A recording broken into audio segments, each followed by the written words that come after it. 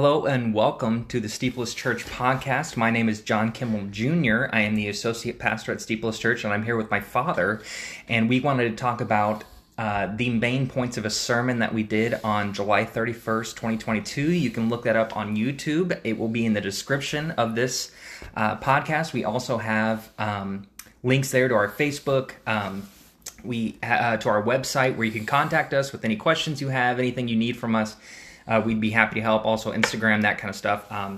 But the recording is already up on YouTube if you want to go watch it before you hear this, but you don't need to watch it to hear this. We just wanted to go over the main points and share with each other our thoughts on the sermon. So that sermon was about abundant life. And so, John, the first question I wanted to pose to you, because even though it was on abundant life, God wants us to have an abundant life. But almost everyone in the Bible who follows God well is financially poor and very often is martyred for their faith. Is this consistent with an abundant life? So I like this question because it focuses really on the American standpoint of what we would think an abundant life is. And really, if you were to go ask someone, maybe in Africa or some of the poorer countries in Asia, and ask them, what do you think an abundant life is? I think they would be more on the track of what an abundant life actually looks like. I don't think they would immediately say, for me to be super rich. And we assume that an abundant life means that we would be rich. And of course, there are times in the Old Testament when God does promise successful and rich life for the Israelites. But that is not what we're talking about here. An abundant life in this meaning would be a life of peace, a life of joy, and a life of close relationships with others whom love you and who you can share your life with. I think often Americans misunderstand the point of an abundant life, and we think of, being financially well off and things like that. But that's not really what God is going for when He promises us an abundant life. He promises us that we will be, we will have an abundant life in Him rather than having an abundant life of physical possessions or anything along those lines. Excellent. So, Dad, you talked about the good shepherd and the false shepherd in this sermon that you just did. Who would the false shepherds be today?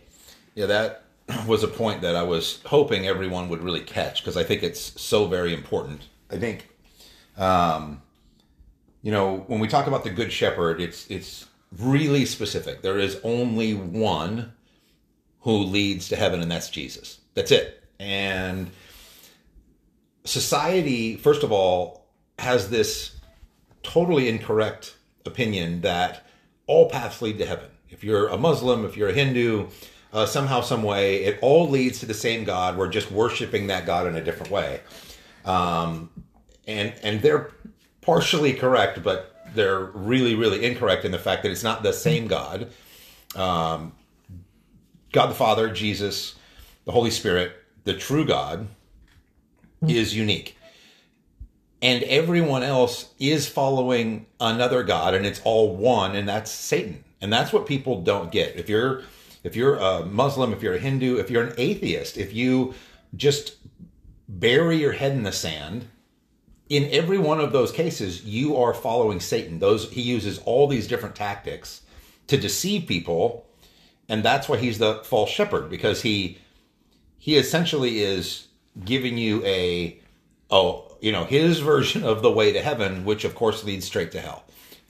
And so it's really important for people to realize you only have two choices, and the choices are follow Jesus or don't follow Jesus. And if you don't follow Jesus, you're actually following Satan. There is no door number 3. Part of what we talked about that doorway is we talked about it being narrow. So why is the doorway, John, to heaven so narrow? Why will so few people find it?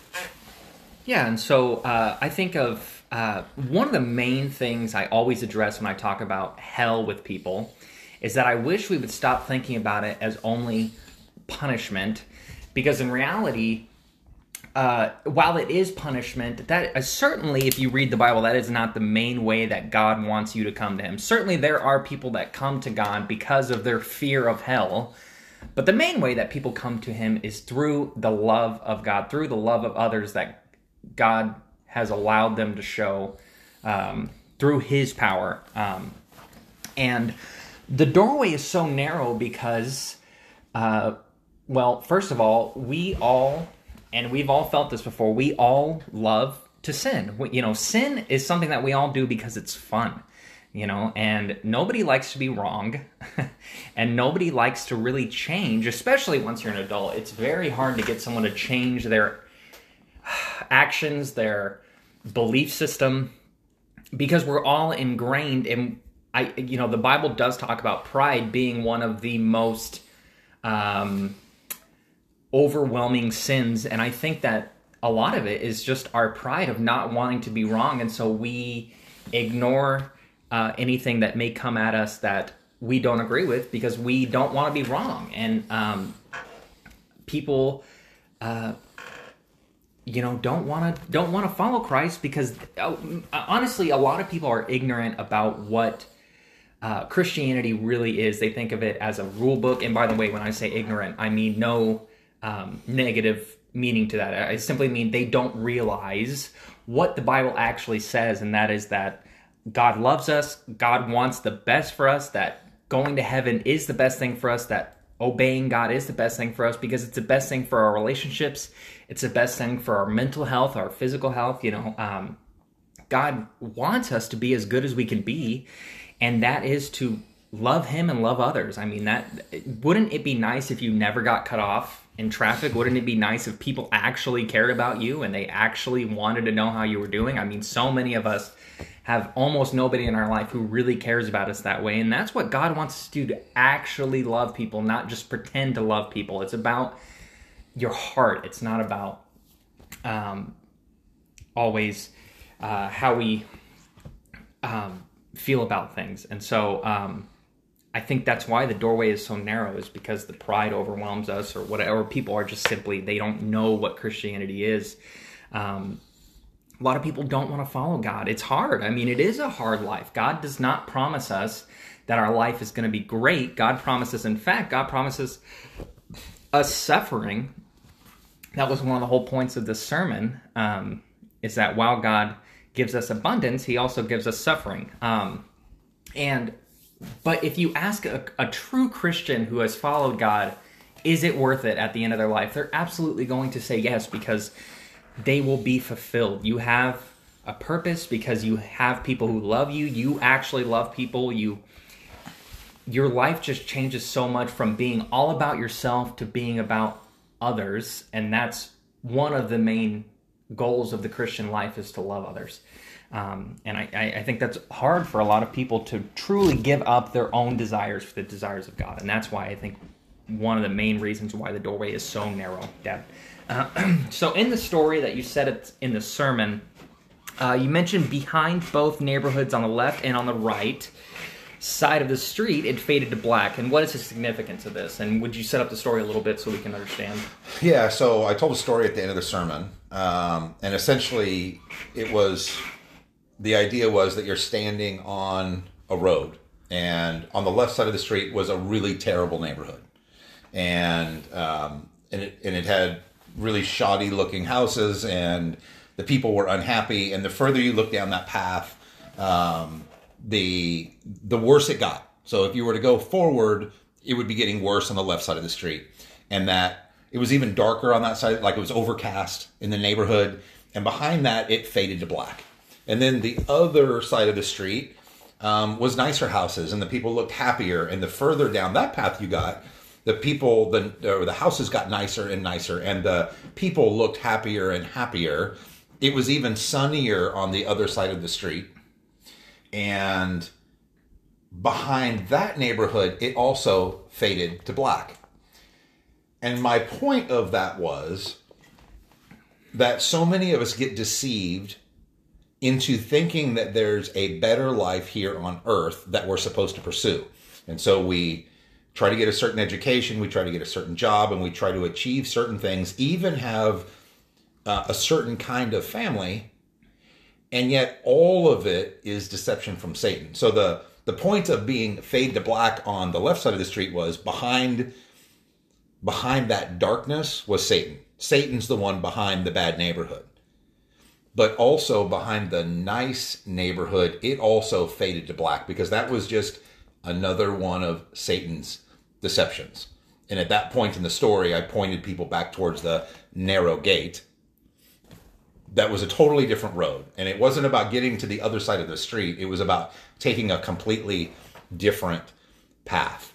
Yeah, and so I think one of your main points of that is that on the bad side of the neighborhood and on the good side of the neighborhood, it's two pathways to the same destination because people have different sins that they do. Like so for some people, maybe stealing is one of their main sins, and there are other people who don't have any desire to steal at all. So Satan uses another area of sin to get those people, like sexual sin. So maybe someone who steals is not interested in sexual sin at all, but someone who's interested in sexual sin is not interested in stealing. And that's the reason why the good and the bad neighborhood really represent just two sides of the same coin. Yeah, and here, especially here in the United States, and especially in our affluent neighborhoods, we get to the point where we think we have actually achieved something, that we're actually safe, that we're actually secure, right? So why do we need God? If I have plenty of retirement, if I have if I'm healthy and I've got health insurance and all that, why do I need God? And that's just another way the devil tricks us into walking on the wrong path. So that was sort of the point of that. John, what does an abundant life look like contrasted to a life away from God? Yeah, so I think, like we were talking about earlier with the differences in like loving people, that kind of thing, and about the abundance of life, how it's not about riches, but what the abundance of life, when it really boils down to it, the Bible actually talks about the fruit of the Spirit. And if you've been around church, you've probably heard of that idea. And I just wanted to read out what the fruit of the Spirit is. And this is what the Christian life is meant to eventually get to. And many of us, probably none of us, get to the fullness of these things before we die. But this is the goal. So the fruit of the Spirit is love, joy, peace, patience, kindness, goodness, faithfulness, gentleness, and self-control. And so God introduced these in the New Testament. They are certainly fleshed out in the Old Testament as well, but they are fully fleshed out in the New Testament because I think it really got, in the Old Testament, a lot of people did the right things, but their hearts were far away from God. And God was trying to point out to the people that, blood doesn't mean, or the sacrifice of animals is not sufficient for anything. And it's the same idea with this, that if your actions do not reflect your heart, then it doesn't make any sense. You're not getting closer to God if you do good to people, but you're doing it for your own pride. You're doing it to make yourself feel better. And so the idea is to help, let's say, a homeless person because you actually love them, you actually care about them because they are made and valuable by God, instead of just thinking, oh, I did something good and therefore I'm a good person, right? And so contrasted to the other side, which is what we may call lawlessness or something along those lines, is the idea that you're going away from the abundant life. These would be sexual immorality, impurity, indecent behavior, idolatry, witchcraft, hostilities, strife, jealousy, outbursts of anger, selfish ambition, dissensions, factions, envy, drunkenness, carousing, and things like these. So really just, we all know people who their life, especially, maybe they're addicted to alcohol or drugs or something, and their life looks like this. They have outbursts of anger, a lot of sexual immorality. They're always in hostile environments, and it just, that's not who we want to be, right? And, on the flip side, the fruit of the Spirit is what we want to get to, because those are all things that we really want, especially like peace. We may not think of that as something that we really desire, but we may think about like an actual war in Iraq, for example. But what we're talking about here is the peace of the inner life, so we don't have anxiety or worries, that kind of stuff. And that's really what it boils down to, is that God enables Christians to feel these things, and so we can have an abundant life. And that is why, yes, being a Christian is hard, because you do get ridiculed. You lose relationships sometimes of people who don't want to talk to you just because you're a Christian. I mean, I've lost relationships simply because I'm a Christian, not because I was like trying to overwhelm them with Christianity or anything, simply because I didn't want to participate in, let's say, drugs or alcohol or anything like that. That people stopped being my friends because I wasn't fun anymore, right? But in reality, I have a lot more peace in my life because I'm not doing those things. And I see their lives, going to jail and things like that. I mean, they've done a lot of stuff that it's going to be on their record forever. And, that's not what... I don't think it's wise to live that life if you want to be a good member of society. Well, so one of the things that's interesting to me about this whole concept, and we hear Galatians 5 quoted a lot, and we always hear about the fruit of the Spirit, which is good. I mean, we should hear about the love, peace, joy, patience, kindness part of this passage, but you almost never hear the first part of the same passage. It's the same paragraph, right? Talking about the life that we led before we had the Spirit in us. And that to me is the true miracle here. And for some of us, like you and I have had this conversation publicly, where you and I have totally different testimonies in our path to God. And you came to Christ as a young person. And so, although you intellectually understand that you were sexually immoral, impure, indecent, an idolater, had strife and jealousy in your life, you didn't experience it to the point that someone like me, who came to Christ as an adult, did. And so for me, looking back at my life, because when Paul describes what the life before the Spirit looks like, I totally get that. That was who I was. Now, not every single one of them. I didn't perform any witchcraft. Okay, I get off the hook for that one, maybe, right? But I get it, because that's who I was. And that's certainly what I desired. And I think the real miracle here is not just that we can do those things, that we can have love and joy and peace and patience, but that we desire to have those things in our life. And then, of course, that the Holy Spirit enables us to actually do that. It's my old life is gone, my new life is here. And that really is the key to the abundant life, I think, right there, that we were trapped. Before I knew Jesus, I was trapped in all those old bad adjectives. I was stuck there. There was no way out. But with Jesus, there's a way out. And not only am I out, but that old life is behind me, and it doesn't ever have to raise its head again. Pretty exciting. Pretty good stuff. Yeah. All right. Well, thank you so much for listening to our podcast today. Again, we hope you will join us for other audio podcasts that we'll be posting here. You probably noticed that the sermons are posted in order that they were created, so they're older. If you're looking for some of these new sermons that we're talking about in our commentary, just go to our website or to YouTube. You'll find them posted in the opposite order from most recent to least, and we'd love to have you follow us. And if you ever have questions, want to know anything about Jesus, we would love to help you. Contact us at Steve Willis Church. Take care.